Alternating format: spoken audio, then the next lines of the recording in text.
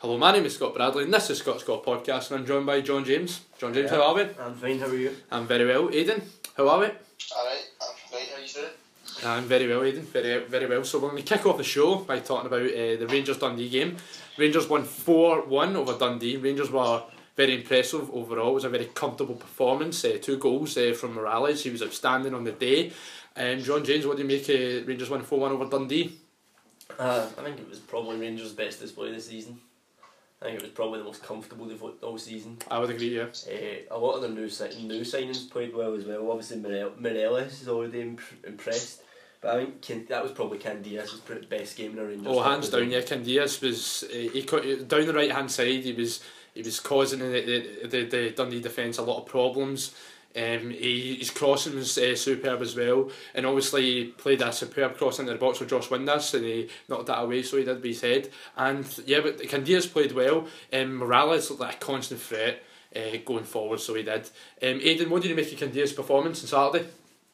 I think it was a really good performance. It showed that these new signings are coming in well, especially Candias and Morelos. I'd say a couple of weeks ago I didn't think Morelos had a great, he was scoring goals, but I didn't think he looked good during the games. But I thought the full team really impressed on Saturday, and he was probably one of the start men for Rangers. Yeah, he was superb on the day. Because I think that's 6 goals in I think it's 5 goals in 5 league games.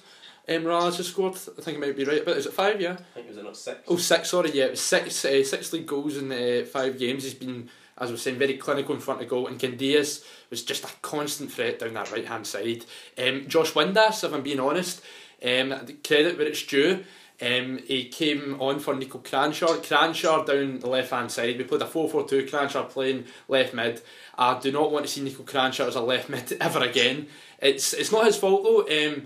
He's not a left mid, but when he plays in that position, the whole tempo gets slowed down, and he's just an extremely slow player. But it's not his fault. He should not be playing in that position. If it was up to me, I would play a 4-2-3-1, and I would have Cranshaw playing in behind the striker, because I think that's where he's best suited.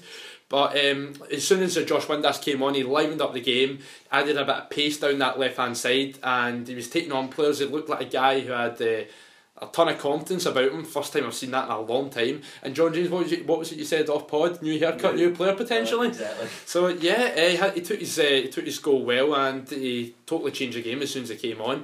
But yeah, all round he played well when he came on. So yeah, it was good to see Carlos Pena. He scored his first goal, but I still feel as though he's lacking that bit of match sharpness and match fitness as well. But hopefully him getting that goal, we can kick on, and that will give him a confidence boost. So John James, what do you think of Carlos Pena? Do you think he can actually kick on from this?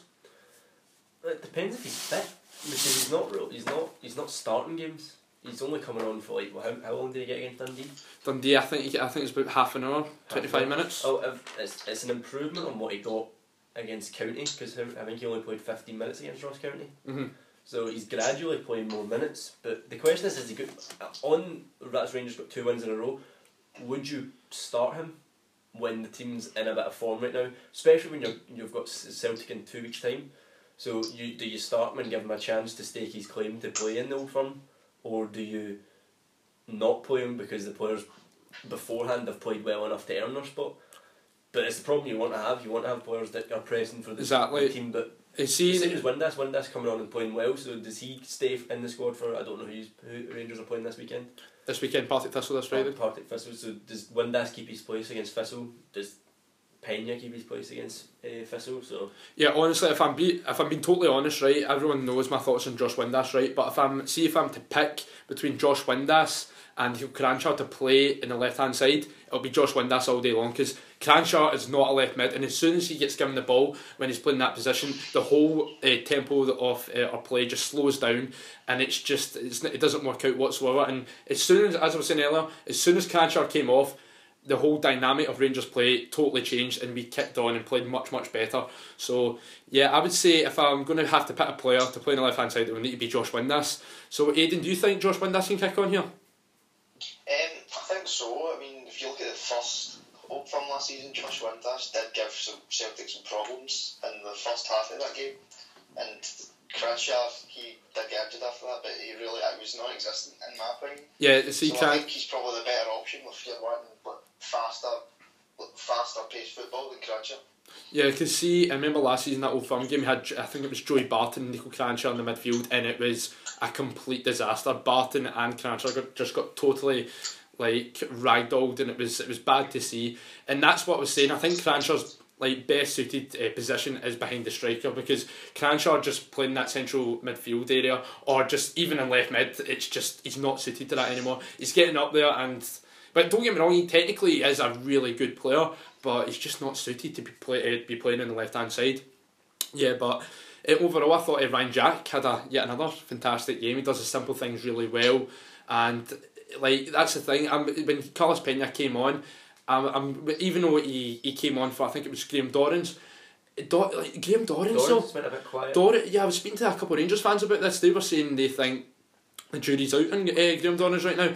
He didn't do a lot on Saturday. I heard people that were talking about it, and they were saying Graham Dorrans was allowed to leave Norwich. Was it Norwich? Yeah. Yeah.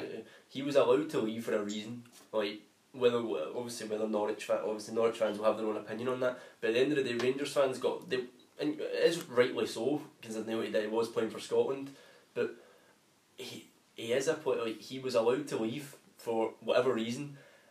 Fair enough, he's a Rangers fan, they were getting excited about that, but they need to realise that he was technically released. So, I think we paid I think we paid 1.4 million for him. Yeah. Oh yeah, we paid 1.4 million for him. So they allowed him to leave. So obviously, maybe they've seen something. Maybe that he's not, I don't know, up to a high paced tempo anymore.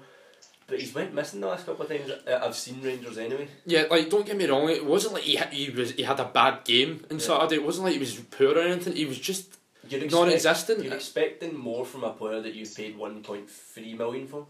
Like, so you're expecting him to be one of the players that he's dictating the whole play, and he's not. For a player that like his initial first game against Motherwell, that was the player that you pay 1.3 million for to come up from England, and then after that he's not really done much. He's just been I wouldn't say he's been as bad as a passenger, but he's been a passenger in a good performance. Like, of course, I think Dorrans will eventually pick up his game and start playing really well, but so far he's just not really stood out from the bunch, because when we signed him, all Rangers fans were thinking this guy's going to be our star guy, he'll be the guy who'll stand out, he'll be our go-to guy, but he's not really done that so far. But it's still early on.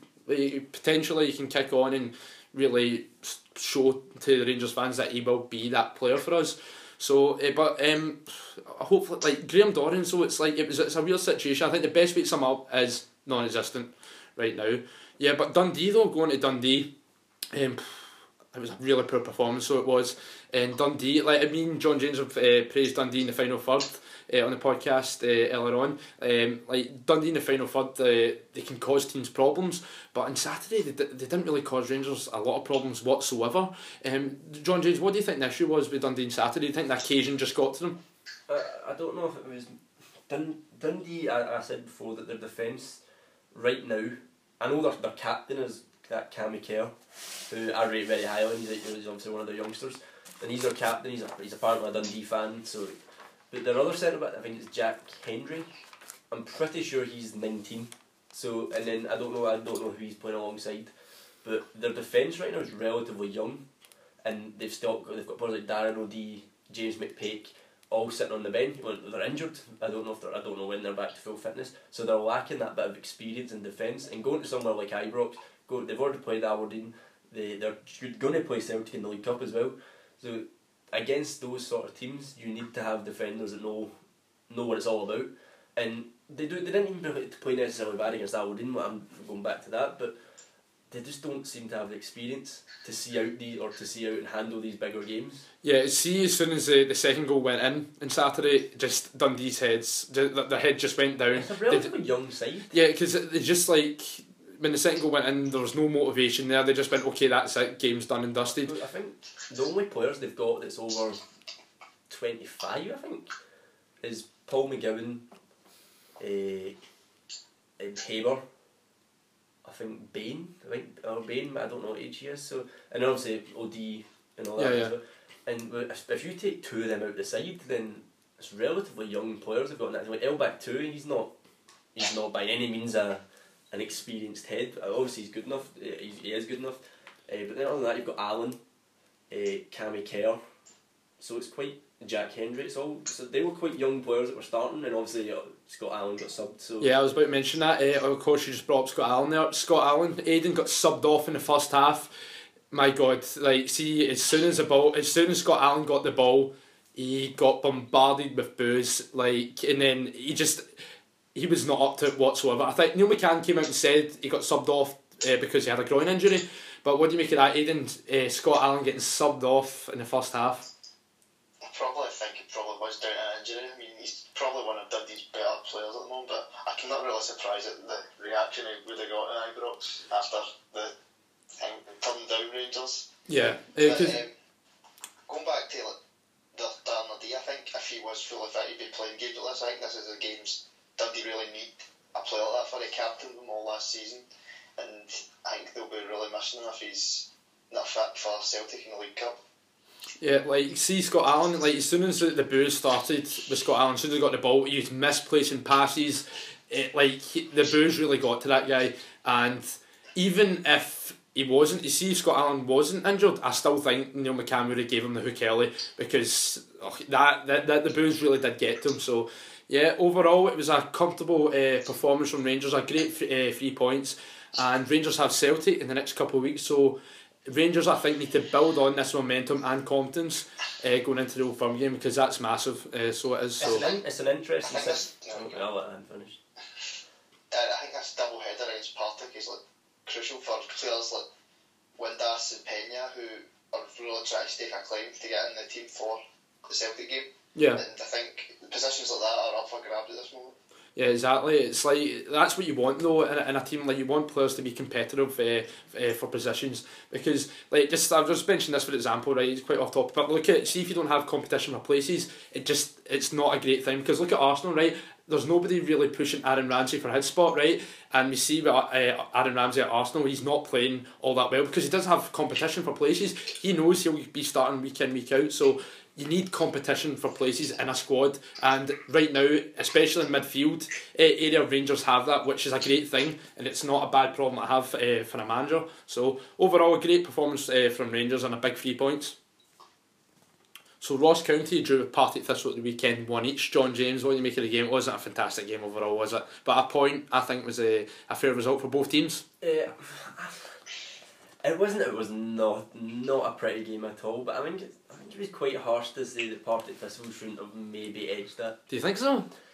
They were in the lead. They only conceded 4 minutes before the end of time. So, but like that's the difference between sides that will, as we've said numerous times, that's the difference between sides that will finish in top 6 and not. Because if a top 6 side is 1-0 up against Ross County or a team around that area, they'll more likely see it out. But part of this, obviously, it was a late penalty they conceded, so you have some sympathies for the fact it was a penalty. But County were pressing hard and probably did deserve to get that goal, but I think it was extremely harsh on Thistle that they didn't manage to get away from Dingwall with 3 points, because I think, no, it wasn't them, sorry, it was Mullow that went up there and beat them. But I think it was harsh. They were close to they were that close to their first win and then just robbed of it. So, but on the balance, it was probably fair, yeah. Aidan, what do you think? Do you think Thistle deserved the 3 points? Do you think they should have got it? I probably, looking at the stats, it probably should have been a draw, but I think Thistle probably did have better chances overall in the game, and they were unlucky just to get the point. But I think it's quite worrying for Thistle at this stage. Like, they're 5 games in, they've only had a point, and that's a team you're expecting maybe challenge for the top 6, and they're just not sure it this year so far. So John James, what do you think? Do you think Thistle, does the hint a cause for concern there at Partick Thistle? Because they've not won a game so far. This is their worst start to a league campaign since the 1980s. As you were saying, you said that they had like a very tough start. It was difficult. They played Celtic at home, which they possibly could have sneaked a point out of that if they'd have taken their chances. They've played Aberdeen, obviously, but they were unfortunate not to get a point against Aberdeen at home as well. I can't think of who else immediately jumps to mind who they've played. St Johnstone, and they've played Hibs. So yeah, other than Ross County, those other games you wouldn't expect Thistle to win. They're not games that you'd be like, oh, Thistle should be turning up and winning those games. Against County, it's more of that's a team that Thistle are going to be around, so they should beat them. The other four, I don't think it's much of a concern, because they did give the other four a game. Like, it wasn't as if Aberdeen, Celtic, Hibs or St Johnstone blew them away, so to speak. But you'd be disappointed they couldn't get out the 3 points against Ross County. Yeah, because and then it doesn't get any easier, because I've got Rangers on a double header in the League Cup and the League. So of course the League game's first in the League Cup, so it doesn't get any easier. I was making a point to you though that does their horrible leagues, the horrible start to the league, get forgotten if Partick Thistle make it to a semi-final? Because I think it does. I think if they make it to Hampden for the first time in however long, I think it will be quickly forgotten that they had a poor start to the league. If I'm being honest, right, I don't see Partick Thistle beating Rangers whatsoever. I just can't see it at all. But for Partick Thistle though, I think they've got enough in the tank for them to be able to stay in the Premiership this season. I think we said that before, but it's not been a great start whatsoever. They're not playing bad football at all. Yeah. There's teams that are winning games that are playing much worse football than Partick Thistle are. And there's teams that have made just as bad as a start as Thistle. For example, Kilmarnock. Motherwell they lost their first two, and then now they've put 3 wins together and they're sitting in the top 6. Yeah, and for example, look at Kilmarnock. Like, Kilmarnock aren't playing well and they're not picking up points. So then again, like as we were saying about Partick Thistle, they aren't playing all that bad, but they aren't picking up results. But then you look at Kilmarnock, they're not playing well at all and they're not picking up points. So I think Thistle will be okay as soon as they get that first win. That'll give that team a new lease of confidence, new lease of belief, and then I think they'll kick on, if I'm being honest. I'm just looking at the fixtures here, and they've got Rangers next up, so after that it's Hearts, and then Motherwell away. So you think, when are they going to get this first one? Could it be probably Motherwell at the latest? Yeah, that's a good point, Aidan. Aye. As much as Hearts, obviously we'll get to Aberdeen v Hearts. As much as Hearts have shown improvement, they're still not the finished article. Like, they're still not, like, they could have easily beaten Aberdeen, and they could have, and they should have, but they're not. They weren't clinical enough to get the goal. They've dropped. Hearts have also lost to Motherwell last week. Before the international break. Sorry. So they're still losing these points. Thistle could easily turn up at. Well, it's at home, aren't they? Thistle at home. So Thistle could easily turn up, beat Hearts, beat Motherwell, and then we're all talking about how Thistle are now sitting in the top 6 and potentially in a semi-final as well, but obviously that's depending on the result against Rangers. Yeah, because so when we play Partick Thistle, when Rangers play Partick Thistle, it'll be at Firhill both times. So it all swings and roundabouts. Thistle could easily, I doubt it will happen, but Thistle could easily beat Rangers in the league, beat Rangers in the cup, and win their next 2 league games. We're sitting with a Thistle team in the top 6 on 9 points, or 10 points because they've got a point, and they're sitting in a semi-final. So their season could dramatically change. So do you think there's any chance Thistle can beat Rangers or no? I think they'll lose the league game. I think the cup. When it comes down to the cup, it's all what it is. The cup. It's a cup game. Anything can happen in the cup. I would even give Dundee a slight chance against Celtic just because it's the cup. But who have Aberdeen got in the cup? Motherwell. Yeah. So Aidan, Celtic have Dundee, yeah. Yep. Yeah. So it's going to be some very intriguing cup ties. So it will be. Yep. So Motherwell beat Kilmarnock 2-0 at the weekend. Another dismal performance from Kilmarnock. Yep. JJ, what is going on with Kelly right now? Do you know? Did you see that Dom Thomas? In his interview. No, I didn't see it. No. Obviously signed for Kelly from Motherwell. In his article, he was talking about how he was going to skin Craig Clay or something like that, one of the fullbacks from Motherwell, and he was going to do all this. And it's just like, your team is sitting in the lower reaches of the league. And not even won a game. Not even won a game. Motherwell, who have just put 2 wins, won the last 2 games. Won the last 2 games, and you're coming up and you're going back to Fir Park and you're making these comments before you play them. It's like it's almost as if he seems cocky. It's like, you've not earned the right to be cocky. And it's like, so I just don't understand why Lee McCall. I'm sure Lee McCall would be happy with that interview. Yeah, especially since Motherwell beat them 2-0. Yeah, and it just looks silly now because Motherwell went out comfortably, beat Kelly, and Kelly are back in a poor situation, and Motherwell are now sitting on 3 straight wins. Exactly. Yeah. So Aidan, another as I was just saying, another dismal performance from Kilmarnock. Kilmarnock failed to create any real chances, failed to cause Motherwell any real problems. What do you make of the Kilmarnock situation right now, Aidan? Do you think they'll be able to get out of this rut anytime soon? I think they are in trouble. I mean, Lee McCulloch last season, he looked as if they were going to be quite steady under him and decently perform in the league, but had a horrible start so far, and they've got a decent squad as well, so I don't know how they're coming together and just grinding out results. They've been very poor on all aspects so far. It doesn't get any easier as well because they're away to Aberdeen this weekend. Exactly, I know. Away to Aberdeen, who they haven't beaten.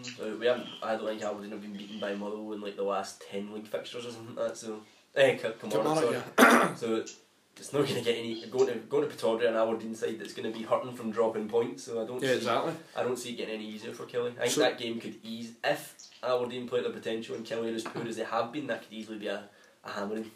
Yeah, it's not looking all that great for Kilmarnock right now, but for Motherwell, Louis Moult, 5 goals in 5 league games. I think it's fantastic for Motherwell that they were actually able to keep him for this season.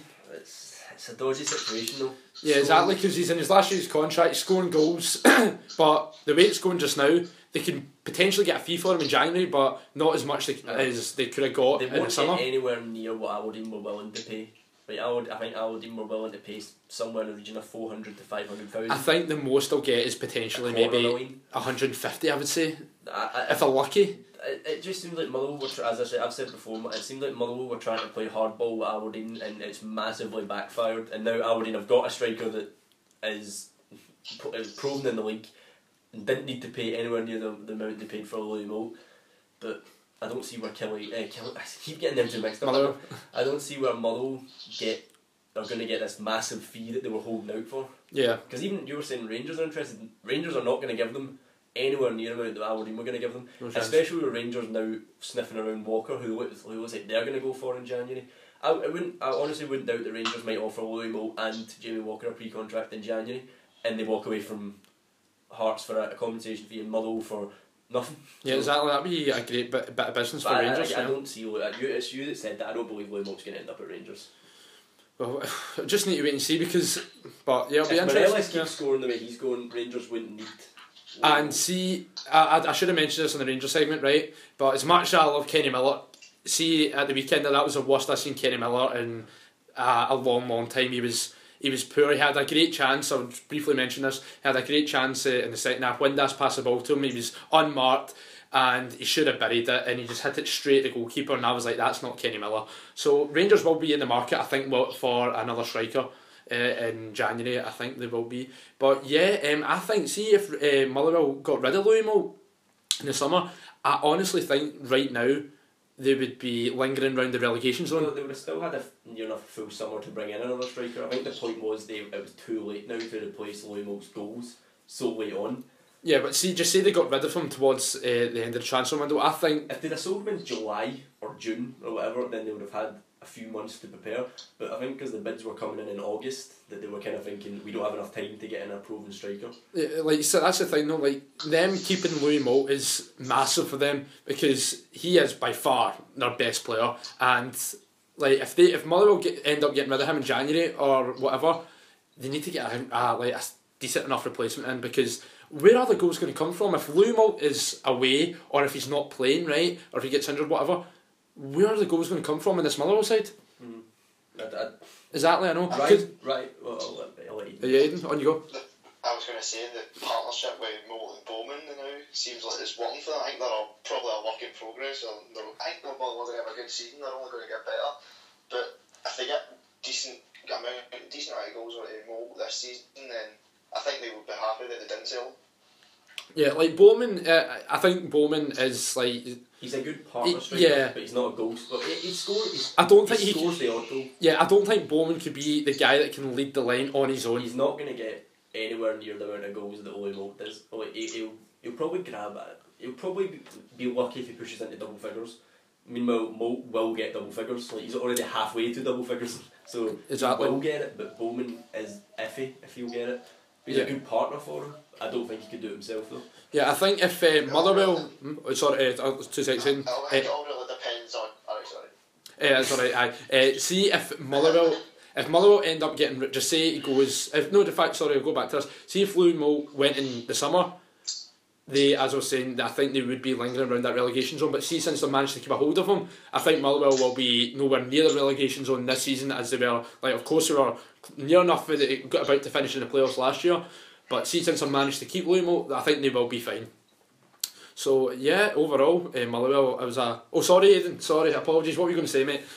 Sorry, it's just I think all depends on who they get to replace Mo when he does go wherever it is. Yeah. And they find a good striker who can play well on his own or even with a partner. Yeah. I think if we find a good mix, then Mull will be okay. But it's just going to be a really hard task for them to do.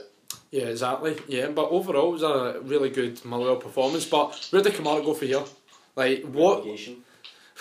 Look, I know, John James, you're like quite a big advocate for Hamilton and Kilmarnock going down, as you're not a huge fan of the plastic pitches. No, absolutely despise plastic pitches. I think it limits the players that can play on it, because I've said numerous times before, St Johnstone, their player Stephen McLean finished their top goal scorer, can't play on plastic pitches. Yeah, St Johnstone cannot play him because he'll get injured. And I know the argument is, players don't get injured on it because David Templeton had injury problems and he's able to play for Hamilton perfectly fine. But is his injury problems knee problems? Is it a specific knee, or is it just? I do remember. See, back in the 4th division, David Templeton was playing against Annan, and it was a plastic pitch. Mm-hmm. Templeton got injured in that, and then he was never the same player ever since he got that injury. It's the plastic pitches, it limits the players, because if you're an older player, you're not going to want to play in a harsh, tough. Because there's no give. On the grass you kind of sink in. On astroturf he's not sinking in. So yeah, see, there's more negatives than positives for plastic pitches. Aidan, do you agree with me and John James? Plastic pitches should be gone. They shouldn't be allowed in the league. I think Brendan Rodgers is reluctant to play with players like Simunovic on them as well, because he has a history with injuries, and I don't even know the main reason they have it. They say it's to save money, but there's other things saying that it's just hard, it's easier to maintain. But I think there's teams in Championship, League One who have it, and they cope with it, so I don't see why these bigger teams like Hamilton and Kilmarnock feel the need for it. I have witnessed Kilmarnock driving a truck on their 4G park. So I remember Michael Stewart made a great point on Sports Scene when he said plastic pitches, no team in the SPFL should have a plastic pitch, especially in the Premier League, the top league in Scottish football. That's just a no-goer, because it's, as I was saying, there's more negatives than positives, and I actually don't hear, the only argument I hear for plastic pitches is, it saves money, that's it. But it does more bad than good. I get where Hamilton are coming from, right? That's where I get that their team is based around. Our youth teams can all train on that park, and we don't have to worry about it getting dug up or whatever, right? So I'll give Hamilton a pass because Hamilton are more of a community club, and they're a smaller club than anyone else as well. But Kilmarnock, I don't hear the stories of them allowing all their youth teams to train on that and play on that. So I don't see the point. Because Kilmarnock didn't even have a bad surface. Mm-hmm. Motherwell, see if Motherwell had went and got a plastic pitch, I could understand it, because their pitch was horrible. Yeah, it was really bad for a while. For so many years. Do you remember games had to get postponed because the pitch was that bad? I think that can be dated back to when Gretna had to play on that as well. Remember when both of them were playing on it, and then it kind of got really, really dug up. But then they fixed it and their pitch is perfectly fine. So I don't understand what Kelly's reasoning is for it, because they don't use it for anything else. Exactly. So Celtic beat Hamilton 4-1 on Friday night. It was quite a dominant performance from Celtic. Aidan, what did you make of the Celtic performance? You were at the game, so you were. So what did you think? I thought it was quite good, considering it was on the plastic pitch. I was wrote for Celtic never really come out set gear on the plastic pitch, but I was really impressed. We played the new formation. It was 3-4-3. And I think that's one we could possibly use in the future, because we had Forrest and Roberts making second debut in the team, which they never really done a lot of last season, because basically they played the same positions. So I was impressed, and Odson as well made his debut and scored, and I thought he was man of the match. He seems like a good mix between Dembele and Griffiths. He's got the pace of Griffiths but not the power of Dembele, so I think he'll be great for us this season as a good option to have if the other two are injured, which they normally are. So what do you prefer then, the 4-2-3-1 or the 3-4-3? I think there's room for both of them, depending on who we're playing. Do you think Celtic could get away with playing 3 at the back against a team like Rangers or Aberdeen? I think they could, depend. I think they should maybe start with 4 at the back, and then if the game isn't, if it's going their way, they could possibly change it. Do you not think though that team like Rangers and Aberdeen this season anyway have been a lot of their focusing on their wing players, but who can cause damage, and surely playing 3 at the back kind of opens Celtic up to the pace of Candias, the Scott Wrights. That opens them up to that. So, and it's unnecessary to take risks against a team where you could just play a flat back 4 anyway. It would seem like a risk, but it's a risk Celtic. Yeah, always. because see, for example, Rangers last season, we weren't much of a threat down the wings. But see, this season though, of course, I'm being quite critical of us down the left hand side, but see down the right hand side, obviously we've got Candias who's starting to come onto a game and he can cause defensive problems as we've seen at the weekend there. So it is like if Celtic do play a 3-4-3 against, like for example, a Rangers or a Aberdeen, who are quite like Rangers are a threat down the right hand side and Aberdeen are a threat down both hand sides. So it'll be quite a risk to play 3 at the back against teams that can cause problems down the wings. Don't you think, Aidan? I think so, but we play a 3-4-3 with wing backs basically, because we've got Tierney on the left and Lustig on the right, and they're not just staying centre back, they're going up the wings and also attacking. I think they also go in the wings and defend as well, but it should be good against wingers. So I think, well, Semedo stays centre, and then you sometimes get like Brown coming back to play a normal defensive position. So I think it probably could. I don't think other teams attacking wingers would really change the format that much. I think it'd be worth a try at some point in one of these big games coming up. So it was just going back to the Hamilton game there. Scott Sinclair, I thought, was just utterly dominant for Celtic, causing Hamilton all sorts of problems. What a signing this guy's proved to be for you, Zane, honestly. He's just fantastic. Believe it or not, there was people that started this season saying he's not really shown it so far, but I think it's 8 goals so far this season, and for only at the start of September, so but I had a lot of doubters when he came up last season, but he's proved them all wrong. I've been player of the year last season, so I think it's only going to get better. I've said to you before that the Celtic Player of the Year award has a curse. Yeah, you did. That's right, aye. But I really can't see it affecting Sinclair this season. Yeah, because Scott Sinclair is just like I said to you last season, said this on the podcast as well. Like, see Scott Sinclair, I think he is hands down comfortably Celtic's best player, and see Moussa Dembele, as good as he is. There's, in my opinion, right, I know I've had a lot of Celtic fans disagree with me about this. I don't think there's no Moussa Dembele without a Scott Sinclair, because Scott Sinclair is he's Celtic's go-to guy. He is the guy that creates everything for Celtic. He just terrorises defences. But do you think Celtic will be able to keep a hold of Scott Sinclair in? I think he's had his time in England, and I don't think really players would want to take a risk on an aging winger like that. I mean, if he seems comfortable in Scotland, I suppose that a lower end Premier League side could come in for him, but he's had done all that. Would he really want to experience a game like he did at Aston Villa and not getting anywhere near the team? I think he's found a new way to play at Celtic, and he enjoys it at the moment. The argument that you can make that why would he want to leave Celtic is, who is he going to sign for that he's going to get to play Champions League football? He's getting to play Champions League football. He's getting to the latter stages of cup competitions. Why would you go back to England where he's not going to get to play? Well, unless he signs for he's not going to sign for a team like Tottenham or Liverpool or anyone like that. He's not going to get Champions League football in England. He's not going to get Europa League football in England. Why would you leave? Why would you leave to sign for a club that's going to be bottom of the league, or not bottom of the league, bottom half in the Premier League at best, than play Champions League football with Celtic and win trophies? So, John, like a no-brainer. There was a debate on TalkSport last week, so there was, and honestly, I was just going along to college, heard it on TalkSport, I was like, come on, really? Scott Sinclair for England? I'll start with you, John James. Scott Sinclair for England? You said the off-pod, absolutely no chance. I know, there's no chance that he's good. There's the days of any player in the Scottish leagues getting a cap for England is long gone, because I'm pretty sure did Forster not actually have to leave Celtic to get a cap, or did he get a cap? No, I think he got a cap while he was still at Celtic. Did he get a cap while he was there? Yeah. I don't think he could make an appearance, but he did get called off the World Cup squad while he was at Celtic. Oh, that's right, yeah. I'm sure he came on in a friend. I'm not too sure. I'm positive he actually got a cap while he was still playing at Celtic. He won at the least, I think, but I'm not sure he got that many. Well, with exception of a goalkeeper, who England notoriously have a problem with their goalkeepers not being able to perform, but Sinclair's not going to play over Guys like Raheem Sterling. He's not. Lallana. He's not going to play over all them because they're playing for Liverpool's like big teams in England. Cities, they're not. And Sinclair, I don't know if Sinclair's ever been capped by England. Has he been capped? Yeah, I'm sure he has. I think he's had one or two. I think he played under 21 Oh, right. and then I think he only represented Great Britain at the Olympics, so I don't think he's ever a full cap now. That's Oh, it. right, His best chance at playing for England was when he was playing for probably Swansea, because that was probably the best football he was playing in England. Mm-hmm. That funny the Welsh team, but Yeah.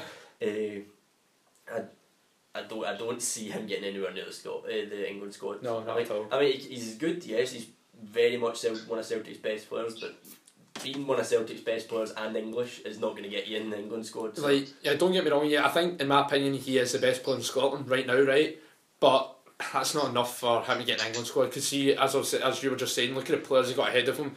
Scott Sinclair, as good as he is, he's not any better than Raheem Sterling's, like the Raheem Sterlings or the Adam Lallanas, etc. He's not any better than them. So, what about you, Aidan? Do you think Scott Sinclair should be an England squad? I think England have too many young prospects coming up, like Stella and obviously Chamberlain, who are well in front of him in those positions. I think there's like, I'm not saying he should be in it, but there's a snobbery like down in England, like, oh, they play in Scotland, they're not as good.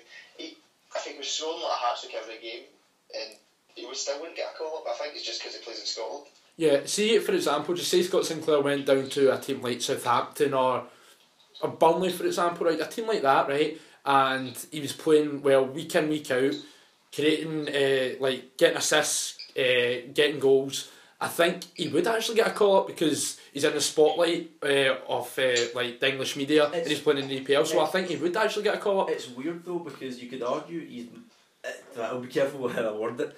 It's weird because there's probably more pressure playing for Celtic than there would be playing for a team like West Brom or Southampton. Exactly. Because Celtic, every game they go into, they're expected to win. Yeah. Champions League, they're expected to at least compete. Yeah. And every Celtic fan, rightly so, expects Celtic to be involved in every showpiece event in Scotland. Yeah.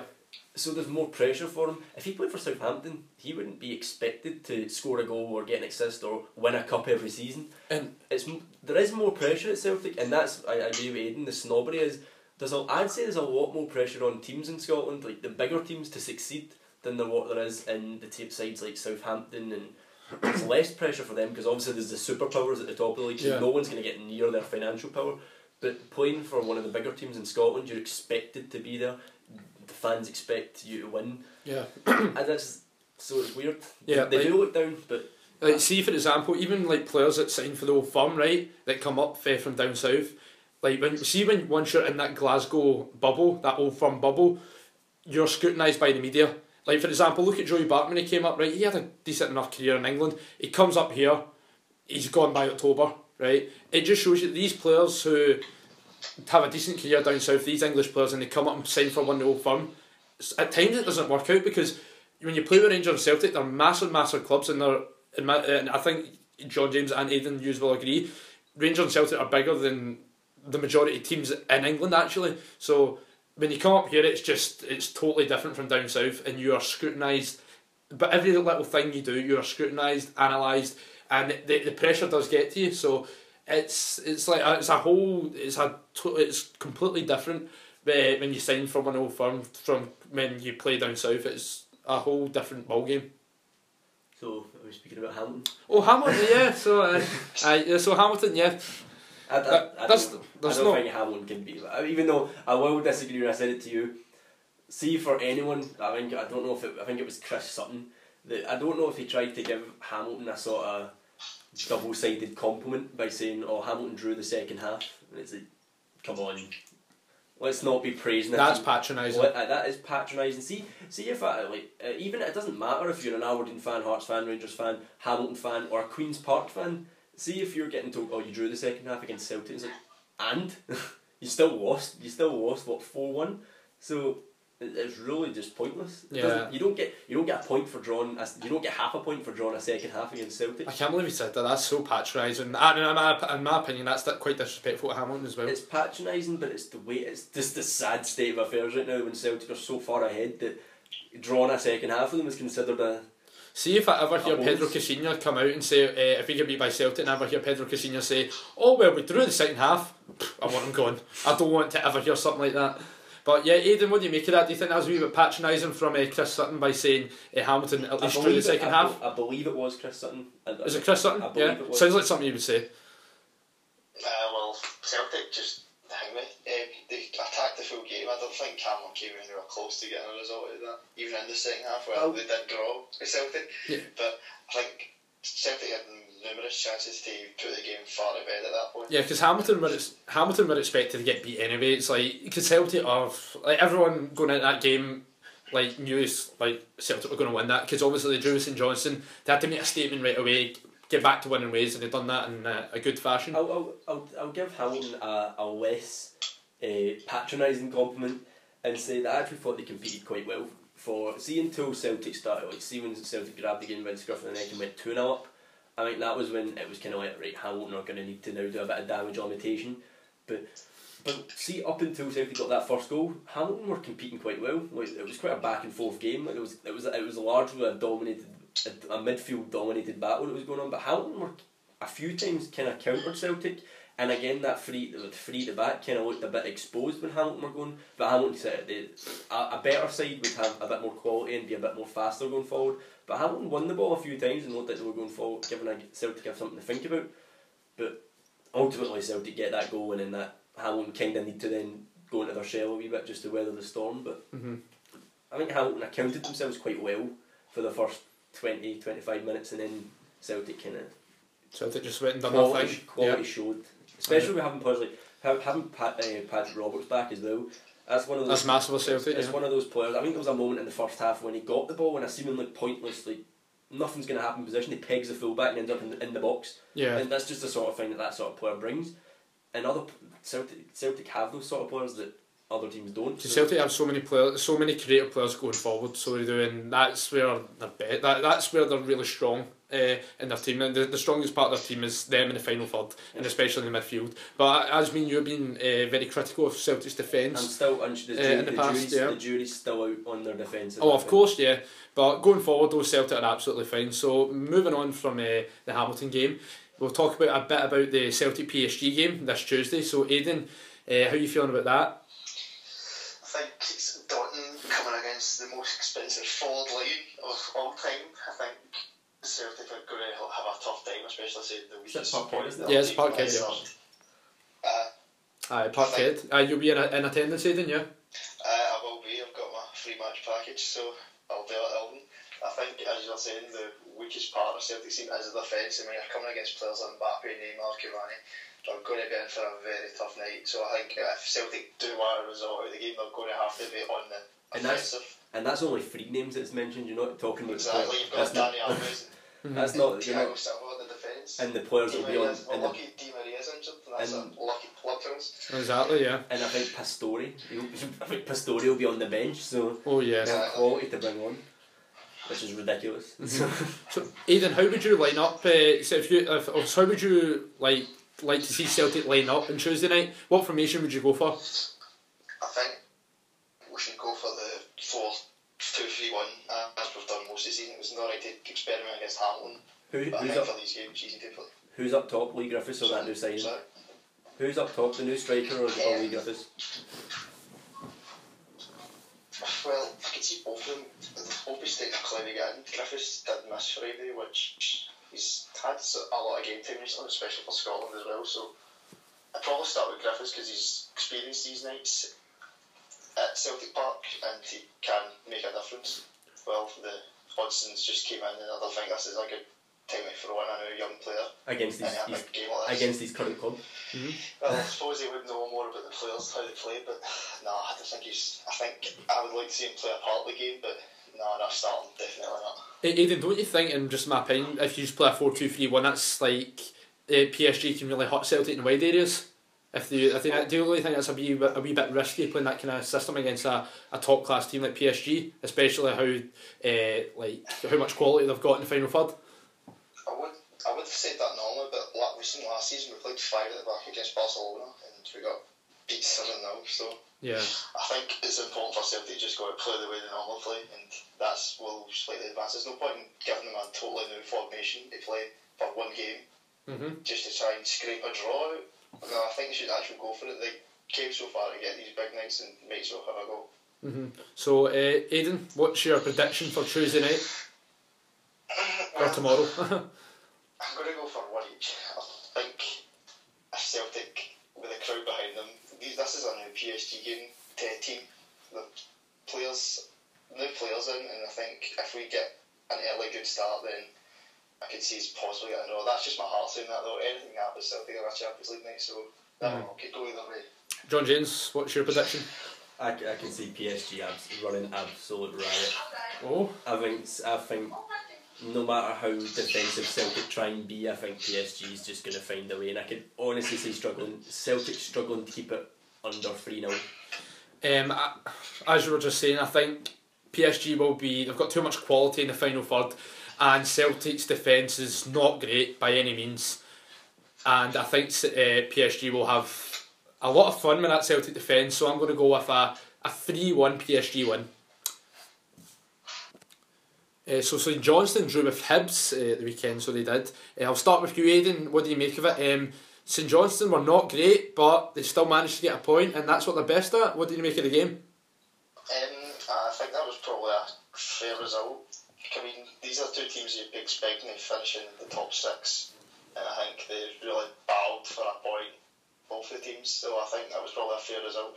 Well, St Johnstone were a bit unlucky with the goal, because it was a own goal for Payton, obviously, but I think if he didn't do that, then Stokes was just hitting the back of the net, so I think both teams had decent chances and probably reflected the score. So that's John James. That's 3 games without a win for Hibs. Cause for concern? No, not at all. I think so. No cause for concern. I think Hibs are just they're just adapting to the Premier League again. They had the very fast start to the league. I think that gave the media a bit of excitement. Like they seemed to think that Hibs were going to do something special, because even Lennon got a bit cocky last season when Aberdeen had just beaten them in the Scottish Cup semi-final, and he was saying that Hibs were good enough to come up and finish second straight away. But I think Lennon kind of realised in the summer that there was a bit more of a daunting task than what he first thought, and I think he's started to his feet's firmly back on the ground and thinking Hibs are gonna have to work, but they'll be in the top 6. There's too much quality in that side to them not finishing the top 6. Right. But Hibs though have conceded a goal every league game so far they've played, right? And see, if I'm being honest, right, if I were a Hibs fan, I would be extremely concerned by that. They've conceded a goal every game. They've won 2 games, but like I know like they can pose a threat going forward, but defensively so far this season they've been utterly poor. What do you think, Aidan? Do you agree? Yeah, but it's the kind of the same with Celtic. They've got that many attacking options that they just need to score more goals and concede. I know it's not a good way to look at a team playing, but that's just the most important thing, and I think they will hope for the defence they've got at the moment. They've got Effie Ambrose. I mean, because a bit of a joke each time itself, but he has played big games. He's an experienced defender. I think that's a good thing. Stephen Whitlock as well. He's not had this experience. He's maybe not had the best start, but I think the defence is okay. And if you consider a lot of attacking options as well.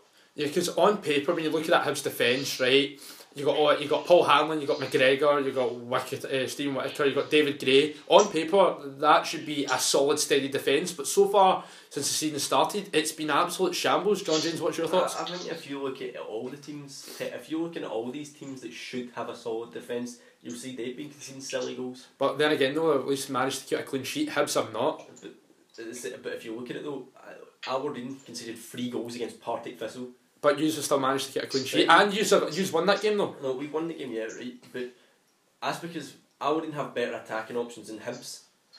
Aberdeen going forward are a better team than Hibs, but they're both the Hibs. The problem they're not having is they're not scoring enough goals to win the game. If Hibs were winning these games 4-3 like Aberdeen did, no one would be talking about how bad this defence is. They'd just be talking about how Hibs had a exciting game and they won.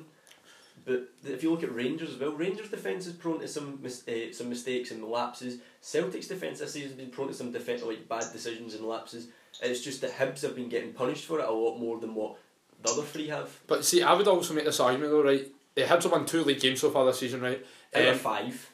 Yeah, but I know it's 5. I know it's 5 games in, only right? lost one. I know it's only 5 games in, right? But I'll make this argument, right? Against Partick Thistle, they were fine, got the 3 points. Against Rangers, I thought, in my opinion, they won that game by dubious circumstances due to that red card. And then right after that, they got beat by Hamilton 3-0. I think it was 3-0, 3-1? 3-1, sorry, 3-1. Then they drew with Dundee. Then they drew at the weekend there. Everyone's raving about, Hibs have made a decent start. Well, I'm not too sure. Well, if a newly promoted side, any other side other than Hibs, had came up and had taken how many points? 8? I think it's 7 or 8 they're on. If any other newly, 8 points out. if any newly promoted side had come up and taken 8 points from the first 5 games, it's a decent start. But I would also make that argument though, right? The only reason it's different for Hibs is because Hibs are seen as a bigger club. That's why it's seen as not as great, but they're newly promoted side. See when they got beat off Hamilton though, 3-1, sorry, when they got beat off Hamilton 3-1 at Easter Road, that is, and everyone said, that was a fluke game. That's quite alarming by getting, because Hamilton, we've been very critical of Hamilton on the podcast, conceding 3 goals against Hamilton, right, at Easter Road and losing the game, that's poor, that is really poor in my opinion. Aidan, what do you think? I think that was more down to Hamilton's great start to the season so far. They were relegation candidates, they had a point to prove, and they just had a great performance. I think Hibs will be okay in the long term. I think they will get top 6, but I don't think people should look into these performances that much. I think they will gel in the Premiership eventually and start getting results and need every game they should be winning. Yeah, I think everyone's overly scrutinising how bad it's been, because Hibs for the last 3 years have been playing championship level teams where they can make these mistakes and they will go unpunished. It's just a case of they need to realise these mistakes will be punished, because they're not playing Dumbarton anymore. And even to a certain extent, when they're playing Hamilton are a step up from Dumbarton. It's a different level, it's a different calibre opponent, and there's certainly a difference between playing Raith Rovers and Celtic or Aberdeen or Rangers. So, do you think Hibs have any chance of finishing top 4? Yeah, I think they do.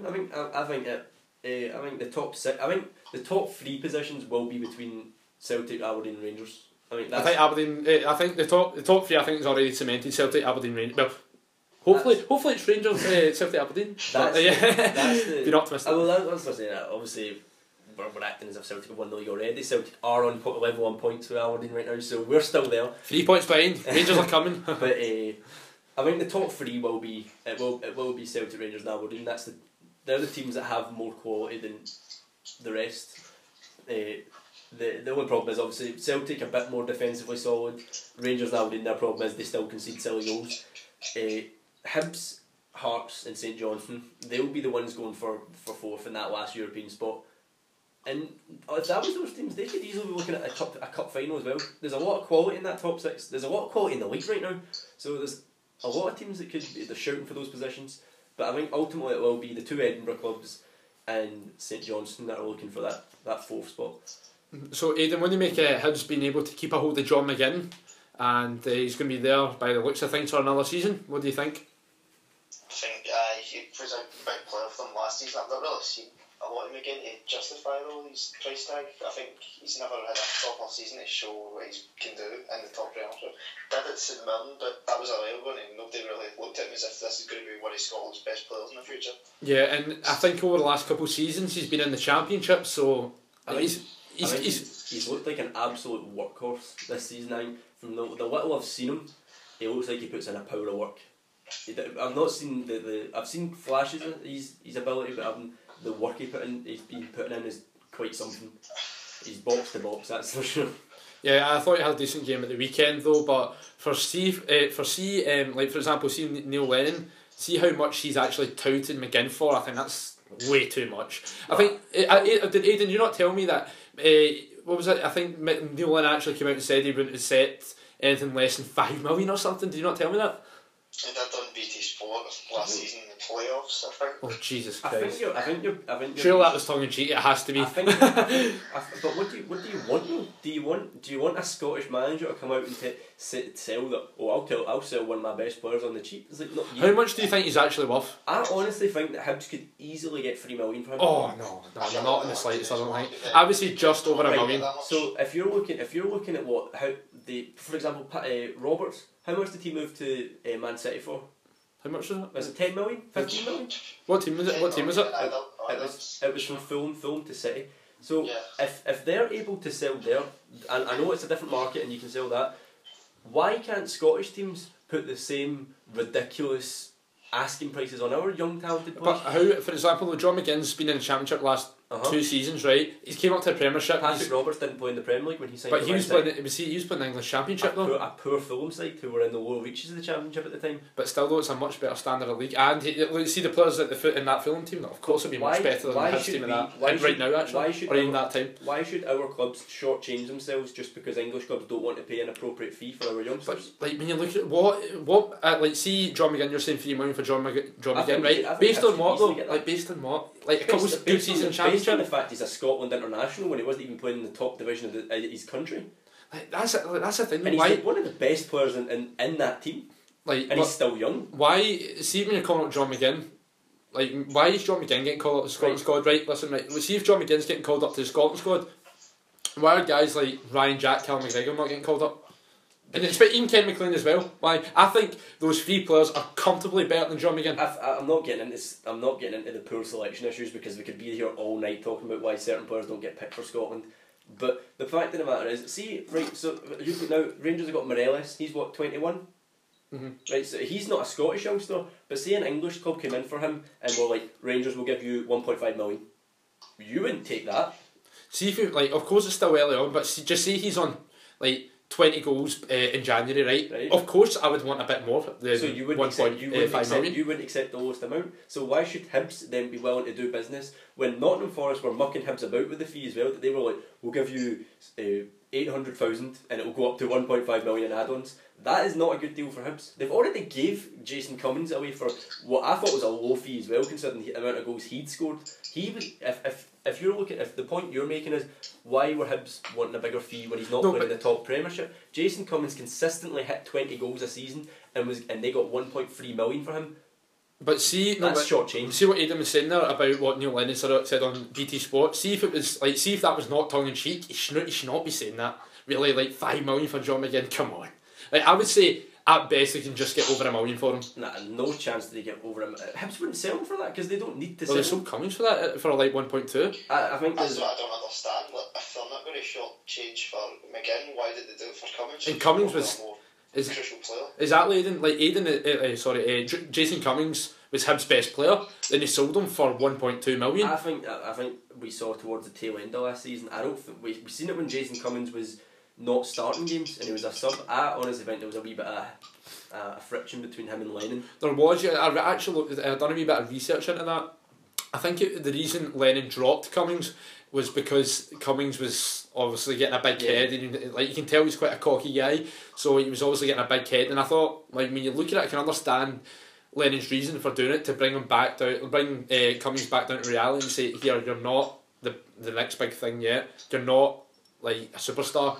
Like, and that's him just giving him a reality check. So I can understand why Lennon would do something like that, you know. I think that what realistically is, Neil Lennon pretty much told, I don't know if it's Rod Petrie or Leanne Dempster that's in charge of the. It's Leanne Dempster, yeah. I don't know if he's maybe told her that he's thinking cash in on him now because maybe his attitude isn't right and we'll get a higher fee for him if he's actually scoring goals than if I fall out with him. So I think it was more they cashed in, they cut their losses and they took it. I still think they could have got more, but they don't need to do that for John McGinn because I think John McGinn's not the same character that Jason Cummins is. He seems like a hard-working young football player. And he plays an important role in that Hibs team as well. And if he went to another team, he'd play an important role in that because he'd be in the middle of the pitch. So I think you could ask for that. He's an international at not playing in the Premiership. If he's in the Premiership and constantly playing, possibly if Hibs get in Europe, he'll play European football. I don't see why you couldn't add on. Do you know how you just said? Do you know how you just said he was international? It's not been captured. Did John McGinn play against Denmark? Did he not? Oh, so he did. Did he? Yeah. Did he? So he did actually. John McGinn came on against Denmark. So don't try and correct me when I knew that. No, but honestly, I've said before in the pod, I think John McGinn's a tad overrated. I don't think he's overrated. I think the job he does is massively underrated because he does the dirty work you don't see the other players doing. You don't see Martin Boyle. You don't see Danny Swanson. You don't see them doing the job that he does. Do you know who else does that? Ryan Jack does that, and he's not even in the Scotland setup, which I find baffling. So what your point is, Ryan Jack does a job that's less glamorous, so you can't then say... No, all I'm saying is, right, my whole argument, as we're just speaking about there, was the fee that Neil Lennon was wanting. I think, as Aidan said, like £5 million. So how much would you want for Ryan Jack? Ryan Jack right now? Well, it's still early on. I don't want to get rid of Ryan Jack. I want him to stay in Rangers for a number of years. You're not willing to put a price on him. Lennon did. Lennon was willing to put a price on him. £5 million. Surely it had to be tongue in cheek. Lennon was willing to make a snap judgment. Meanwhile, you aren't willing to do it on Ryan Jack. So I don't want Ryan Jack to go. I think that's... I don't. Right, so honestly, speaks volumes of your character. What do you mean? You're not willing to put a price on him. Fine, I'll put a price on Ryan Jack. Right, I see if a team came in for Ryan Jack. Right, how much would I want for Ryan Jack?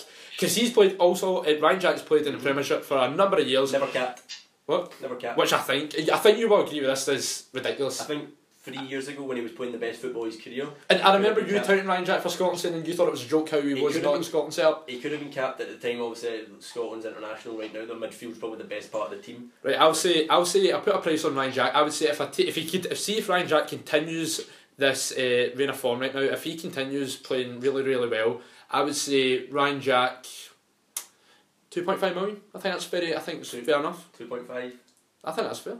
Yeah. And you think that he's worth more than McGinn? But no, 100%, because Ryan Jack has played in the Premiership for a number of years. He was a great player for Aberdeen. He's keeping Rangers. He started off the season very, very well. And John McGinn's played in the Championship a couple of seasons. He done well at St Mirren, right? But Ryan Jack, proven Premiership player. And if he keeps up this uniform going, yeah, why not? 2.5 million, I think that's very, very fair. McGinn's accomplished the same amount that Ryan Jack has without playing nearly as much Premiership football. But then, that's... He won a Scottish Cup. What? He won a Scottish Cup. Oh, come on, why do you need... Yeah, no, you've done that on purpose. Yeah, but honestly, Aidan, what do you think? Ryan Jack, John McGinn, who would you say overall was the better player? Bear in mind, John McGinn's a good few years younger. He's still going to grow. He's going to develop a lot more. I think John McGinn's got the better potential out the two. Ryan Jack, I know what you mean. They play positions where they don't do much during the game. They do more influence off the ball. It's similar to Scott Brown.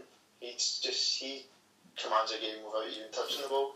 So I probably would go with McGinn, but just slightly because he's age and he's younger and seems like he puts more work into games.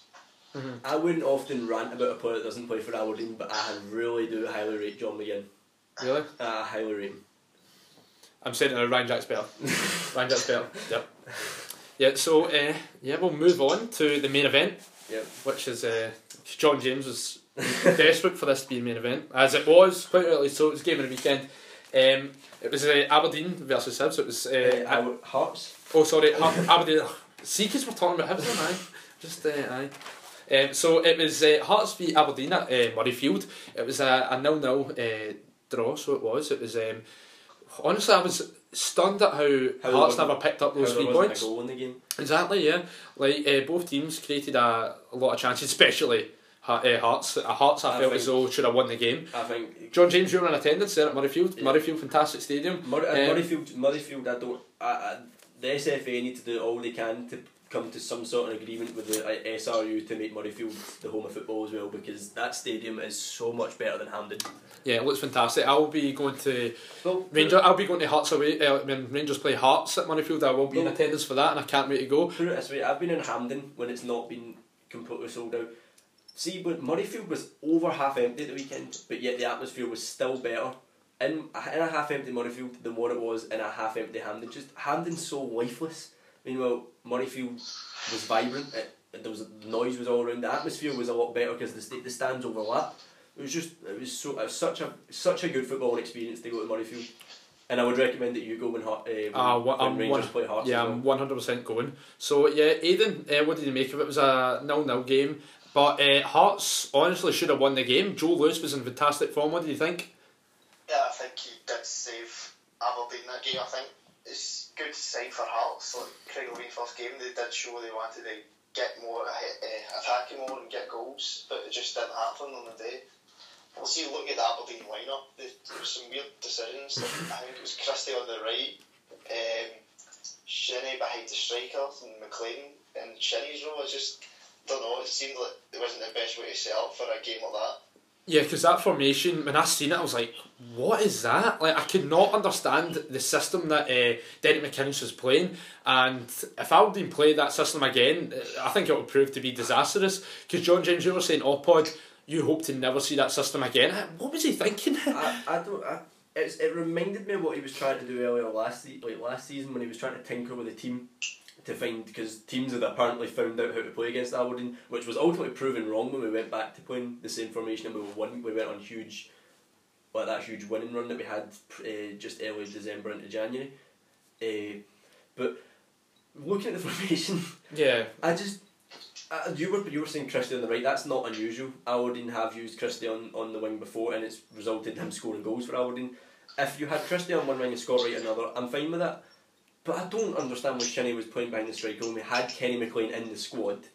It confused me, and it nearly cost us a loss, which Hearts ultimately would have deserved it if they won it.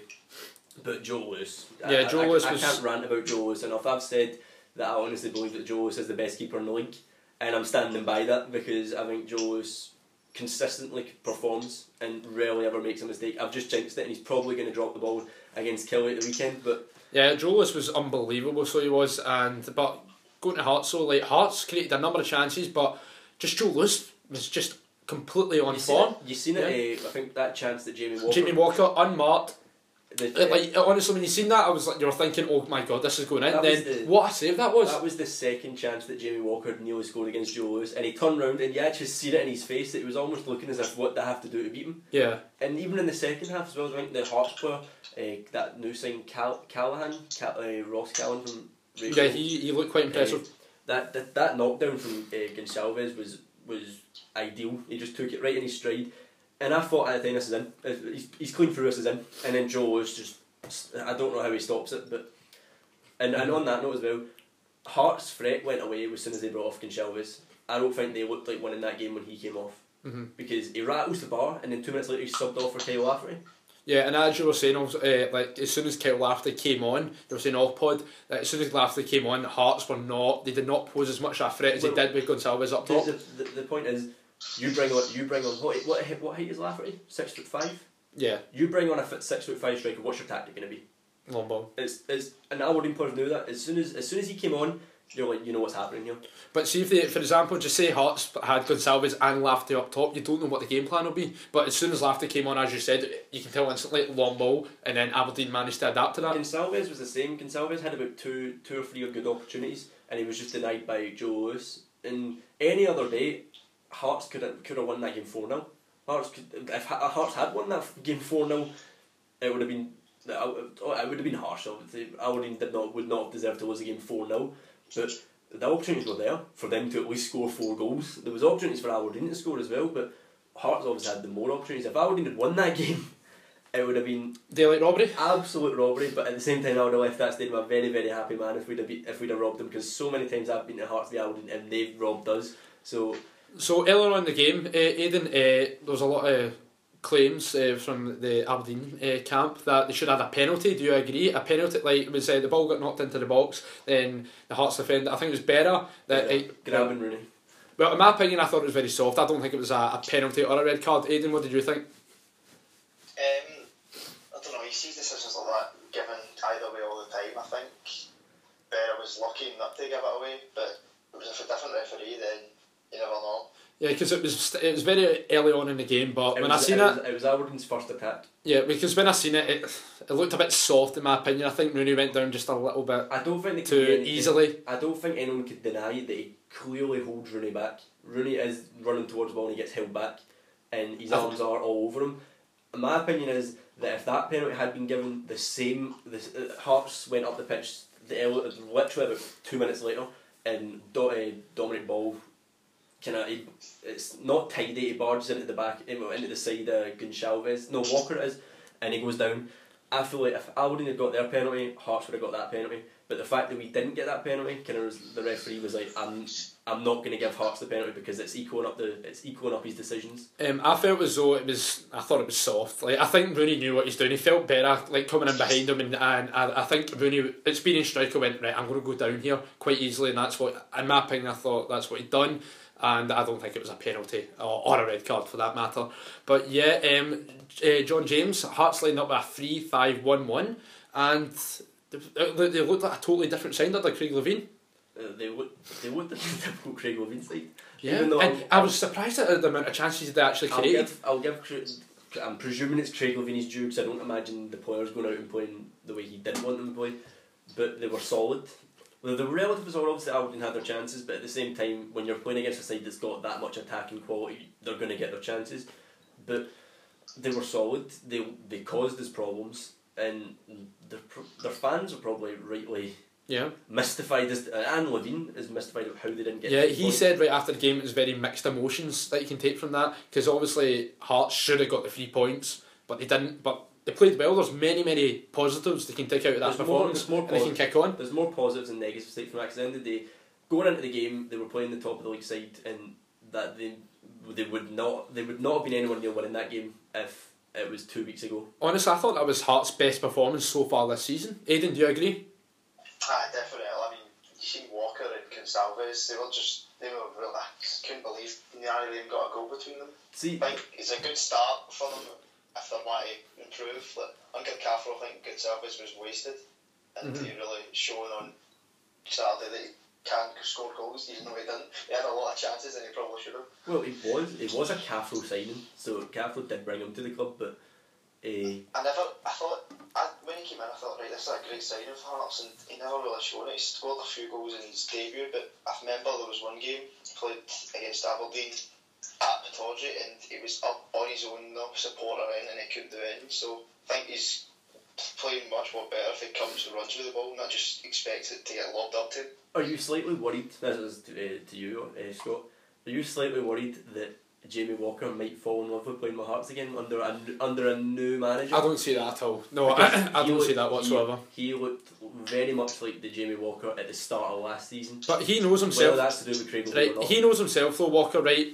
See if he still, because I think it's obvious, right? He wants to get that move to Rangers, right? See if he, just say he is playing poorly, going into like January or whatever. Just say he doesn't play well for the rest of the season, right?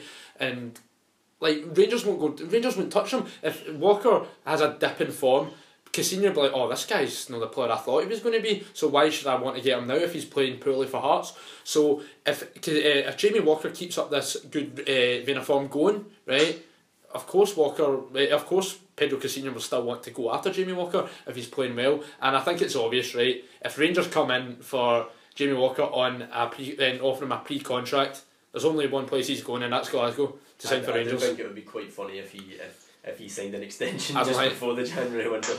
I'm going on record saying this. I don't think there's any chance that's going to happen. I think Jamie Walker will be a Rangers player come the end of the season. He'll sign a pre-contract, but for the rest of the season though, I think he'll be in the Hearts team. I think he'll be playing well for Hearts, as he should be, because as I just said, if he has a dip in form, Cassini will be like, right, I'm not going after him anymore. Why should I? If he's not playing well. So yeah, I think Jamie Walker will keep up this good run of form going.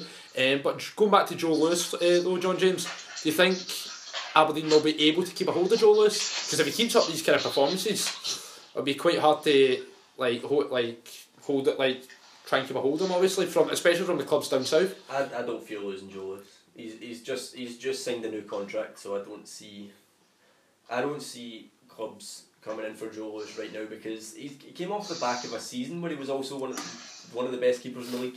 So it's not as if he's just became good. And as far as I'm aware, there wasn't any contact for Joe Lewis going into this season when he hadn't signed a contract, and now he's signed a longer deal. So I don't see him going. See if he keeps up this good run of form, I think easily he could go over.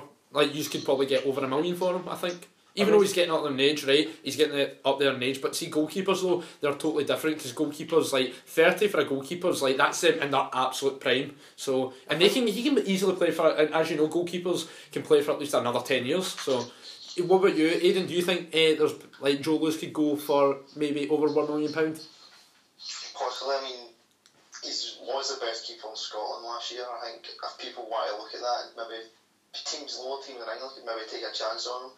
I think so, but I think he's comfortable at Aberdeen if he's signing a new contract. I can't really see him been really wanting to move anywhere. Yeah, but overall it was a really good performance from Hearts, and I think that'll give them a lot of confidence and they can kick on from it. So yeah, The most important of the things to take from that game is Hearts look like they're back in a sense, and Aberdeen will just be thankful that they're still unbeaten. So points gained all round in that game. Yeah, I would say so. Yeah, so I think that'll be us for covering all the SPFL games. So we'll yeah, when you go in. I was also at Murrayfield when Celtic played their qualifiers there. Yeah. I think it was 3 years ago. Uh-huh. I think definitely Flixhampton is the home for Scottish football. I mean, it's a great stadium. It's just, I don't see why they can't find a deal. Hampden is Absolute dump. Yeah, I hate it. I've put it kindly. It's Yeah. Murrayfield, what a great stadium. I think they should do all they can and move. Because see anytime I go to like Hamley for Rangers games, right? See when you're like right behind the goal and you have that big running track, like it is so infuriating because it's just like it's in the way, and Hampden is just deplorable. I absolutely despise it. John James, what do you think? Do you think Murrayfield should be the national stadium for Scottish football? 100% yes. I mean obviously there'd have to be a deal done with the SRU to use that, but realistically, how much like I honestly think the Scottish football national team and rugby team could easily share that stadium without any issues, because how often does Scotland, obviously I'm not clued up in this, but how often do the rugby team actually play? I have no idea, but it should be the national stadium, I think, if I'm being honest, because it holds it holds more, right? 67,000. Yeah, 67,000, and then Hampden 51,000. You're looking at after segregation, Hampden probably gets about 48,000, obviously segregated. Murrayfield, you'd still have about 64,000 fans, even after segregation. Why would you not want to play in front of a bigger crowd, better atmosphere, better pitch? And better transport links. It's easier to get to. It's easier to get home from. It's just maybe the changes the Glasgow based clubs or the West Coast clubs wouldn't be happy with having to travel to the East Coast for a. I wouldn't mind that actually, because it'd be a good wee day out, and I just hate Hampden so much. I absolutely despise it. It's the worst. Yeah. So overall, it was Hearts should have got the 3 points. Aberdeen quite fortunate to leave with a point. So we'll move on to predictions for this weekend. John James getting the fixture list up. I wasn't prepared for it this early. Oh no, man, you need to prepare John James like Scott Bradley as he is always. Right. Some good games this weekend actually. Who have Celtic got this weekend, Ian? Ross County at home. Ross County at home. So I should win that one. The start of the Friday night fixture, which is Thistle Rangers. Part of Thistle Rangers, yes, live on BT, I'm presuming. I'm going to go for. I think Rangers will continue the good form. Obviously, Rangers won the last 2 games in the league. I think Rangers will beat Partick Thistle. I'm going to go for a 2-0 Rangers win. John James, what about you? I'm going to go for a standard Partick Thistle winning 1-0, 10 minutes to go. Rangers score 2 goals and Celtic won the Champions League. But I like that. I think Rangers will win 2-1. I mean, Thistle don't tend to get hammered, and I think.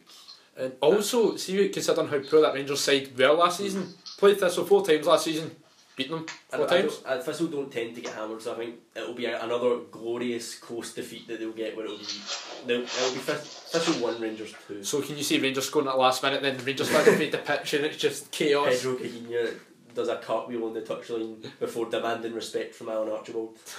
Aidan, what's your prediction for Thistle v Rangers? I'll probably go with a 2-0 Rangers win. I think Thistle should be probably keeping an eye on that the quarter final they've got midweek next week, and I think they'll probably sacrifice a win on Friday if they want to proceed to a semi-final at Hampden. Mm-hmm. So what's your scoreline prediction? Did you say? 2-0 Rangers. Oh, 2-0, yeah. Aberdeen host Kilmarnock. Aberdeen host Kilmarnock. Kilmarnock are doing really poor right now, and I think it's not going to get any better, especially playing against Aberdeen's side who are undefeated right now. And going forward, Aberdeen can cause defences a lot of problems. Kilmarnock are just low in confidence right now. I'm going to go for a Aberdeen 3-1 victory. John James, yourself? I'm gonna say that Aberdeen, for the first time this season, are going to keep 2 consecutive clean sheets, and I think it's going to be 3-0 Aberdeen. Aidan? I think, as nothing's going wrong for Kilmarnock at the moment. And Aberdeen will be looking to prove that they can score goals after being quite disappointed Saturday, so we'll go for 4-0 Aberdeen. Aye, so Celtic host County. Celtic host County. I'm just going to go for a standard 3-0 Celtic win.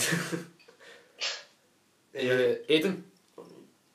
Well, we'll be having a European hangover, but Celtic normally cope with that quite well, so I'll also go for 3-0 Celtic. I forgot the midweek game though.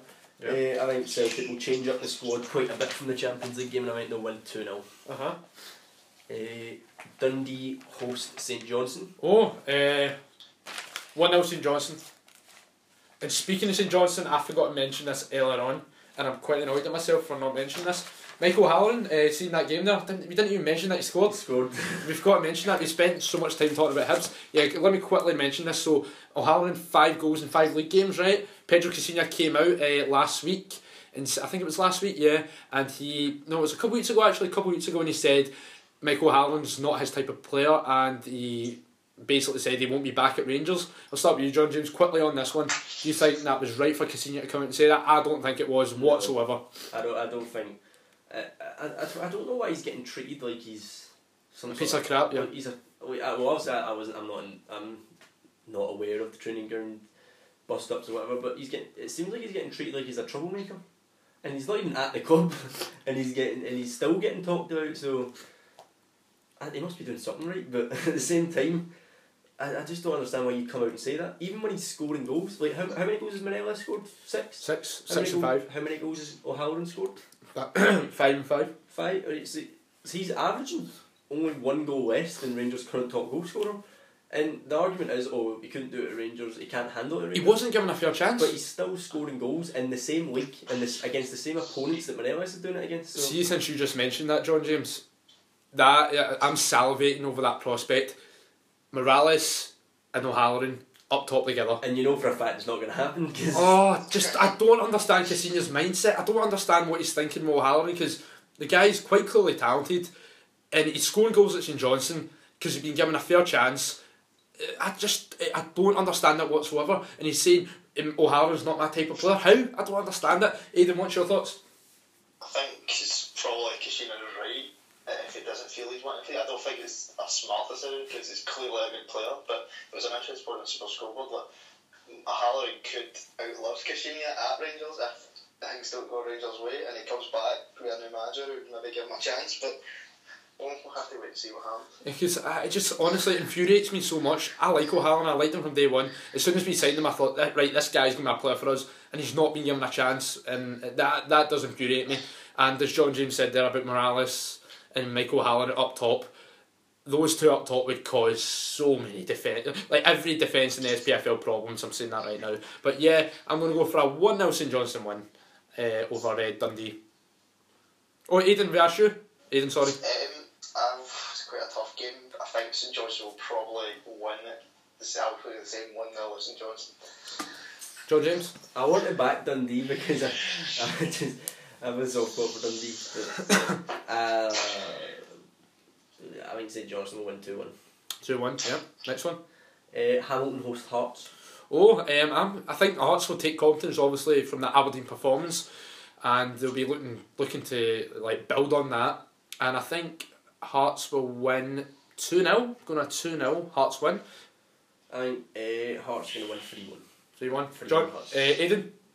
I'll go for 3-1 Hearts as well. I think we may be about to see the start of Hamilton's descent. If they do get a result, fair enough, but I don't know, I can't see them finishing high up the table. I think they will be relegation candidates quite soon. Hibs welcome in-form Muddle to Easter Road. I'm going 1 each. 1 each? Yeah. I think Hibs are going to put an end to Muddle's good form and going to win 2-1. Aidan? I think I've been quite impressed with Muddle, so I will go with 1 each as well. I think they could get a result out of it if they're playing the way they are now. Because see, if Hamilton can go to Easter Road and score 3 goals, I don't think there's any reason why Motherwell can't go there and score 3 goals. Or no, the 3 goals are just beat Hibs, if I'm being honest. So, but I think it'll be 1 each, if I'm being honest. Is that it? Yeah. That's it? Championship? Yeah. Within the championship. Yeah, of course. It's a battle of the part-time boys. Dumbarton host Brecon. Yeah, great result for Dumbarton at the weekend. And Brecon. Yeah, of course, yeah. It was a great result, especially for Dumbarton going to Tannadice, getting a point. I think it will be a 1-0 Dumbarton win. I can see Brecon edging this. I think Brecon might win this 2-1. Aidan? I'll go for 2-0 Dumbarton. This could very. Oh, there's actually 2 games that it's up to you to decide if you think that's the game of the weekend. Dunfermline host St Mirren. Oh, that's interesting. Top of the table clash, I think that is. I'm going to go 1 each. I'm going 1 each. I'm going to go for a high scoring draw, and I think it's going to be 3 each. 3 each? 3 each. Aidan? I'll go for 1-0 St Mirren. And now there's the other game. You can decide if that's the game of the weekend or that the league. Falkirk host Dundee United. Oh, that'll be interesting. Falkirk haven't won a league game so far. Dundee United, they drew with Dumbarton last week, and obviously St Mirren beat them as well, so they've not won in the last 2 games. I'm going to go for Peter Houston going up against his own old club. I think this will be the nail in the coffin for Peter Houston because I've had such a horrendous start. I'm going to go for a 2-0 Dundee United win. And John James, I know you've been wanting to say something about Peter Houston. You were saying off pod you've been very critical of him. Say your piece. I just don't understand how people aren't like. I've seen people saying, "Oh, Peter Houston he shouldn't be even considered to be sacked." How can he not be considered to be sacked? Because what has he achieved at Falkirk other than be glorious failures? Every season they've done the same thing and not achieved. And fair enough, I'll exclude the first season because that was Hearts, Hibs and Rangers that were in the league. But every season after that see when they reached the final against Kilmarnock, what's the excuse for getting beat 4-0? Especially when they won the first leg 1-0, yeah. What is the excuse for that? And then the next season they go out to a very half-standard Dundee United side. When they were ahead, they were ahead in the time, weren't they? No, the first leg was 0-0. With a 0-0. So they had home advantage. No away goals count. So how were they? And they were winning. I'm pretty sure they were winning, were they not? Falkirk took the lead and then Dundee United equalised. I'm not too sure. Sure. No, are you talking about in the second leg? The second leg, yeah, it was 2-1, didn't it? It finished 2-1. I'm not too sure. I can't remember. But yeah, I mean, if Falkirk lose this, Houston should be sacked because they've had a horrible start to the season. They need to at least get a bit of form going before the turn of the new year, just so they can still be up there. Because they won't be up there competing with Dunfermline, St Mirren, Dundee United if they have, and Queen of the South as well. If they have this sort of run of form, they'll be down in the bottom because something needs to change. And I think his time's up at Falkirk. I think he's just repeating what he's always went through at Falkirk, and this season he's actually doing worse. Mm-hmm. Yeah, I think I just can't see it getting any better for Falkirk, and I think Houston will be going if he loses this game. Aidan, what's your prediction? I will go for 2-0 Dundee United. I think it's mad if you look at this game as before the season. I think this will be a big one in deciding who's going to win the league, but it's not going to focus with it now, and I think the fans will be disappointed with how they've started. Exactly, I know. So, what's the next one? Inverness host Livingston. Inverness lost at the weekend to St Mirren. St Mirren are just flying right now, and Inverness have started the season so poorly. They won't come up this season. They're still in that rebuilding process. Yep. So I don't see Inverness coming up this season, and I think this weekend I can't see it getting any better for them. I'm going to go for a 1 each. I can see Inverness winning 2-1. 2-1 Inverness. Aidan? I'll go for 1-0 Livingston. I think they've done okay in the Championship so far. Considering once they came up, they were probably going in for a tough time, but I think they've done okay, and Inverness are great at the moment. So 1-0 Livingston. The final game, Queen of the South, Morton. Queen of the South, Morton. I'm going to go for a... Queen of the South started quite well as well, so I'll go for a 2-1 Queen of the South. Morton just won at the weekend after a dramatic late winner against Dunfermline. So I think Morton have finally found their feet, and I think it'll be 2-1 to Morton. Aidan? I'll go for a 1 each. They're in similar positions in the table, and they're probably quite equal so far, so I'll go for that. Yeah, not bad. So, guys, I think that's pretty much it. Thank you for being on. A pleasure as always. So guys, take care, and we'll see you soon.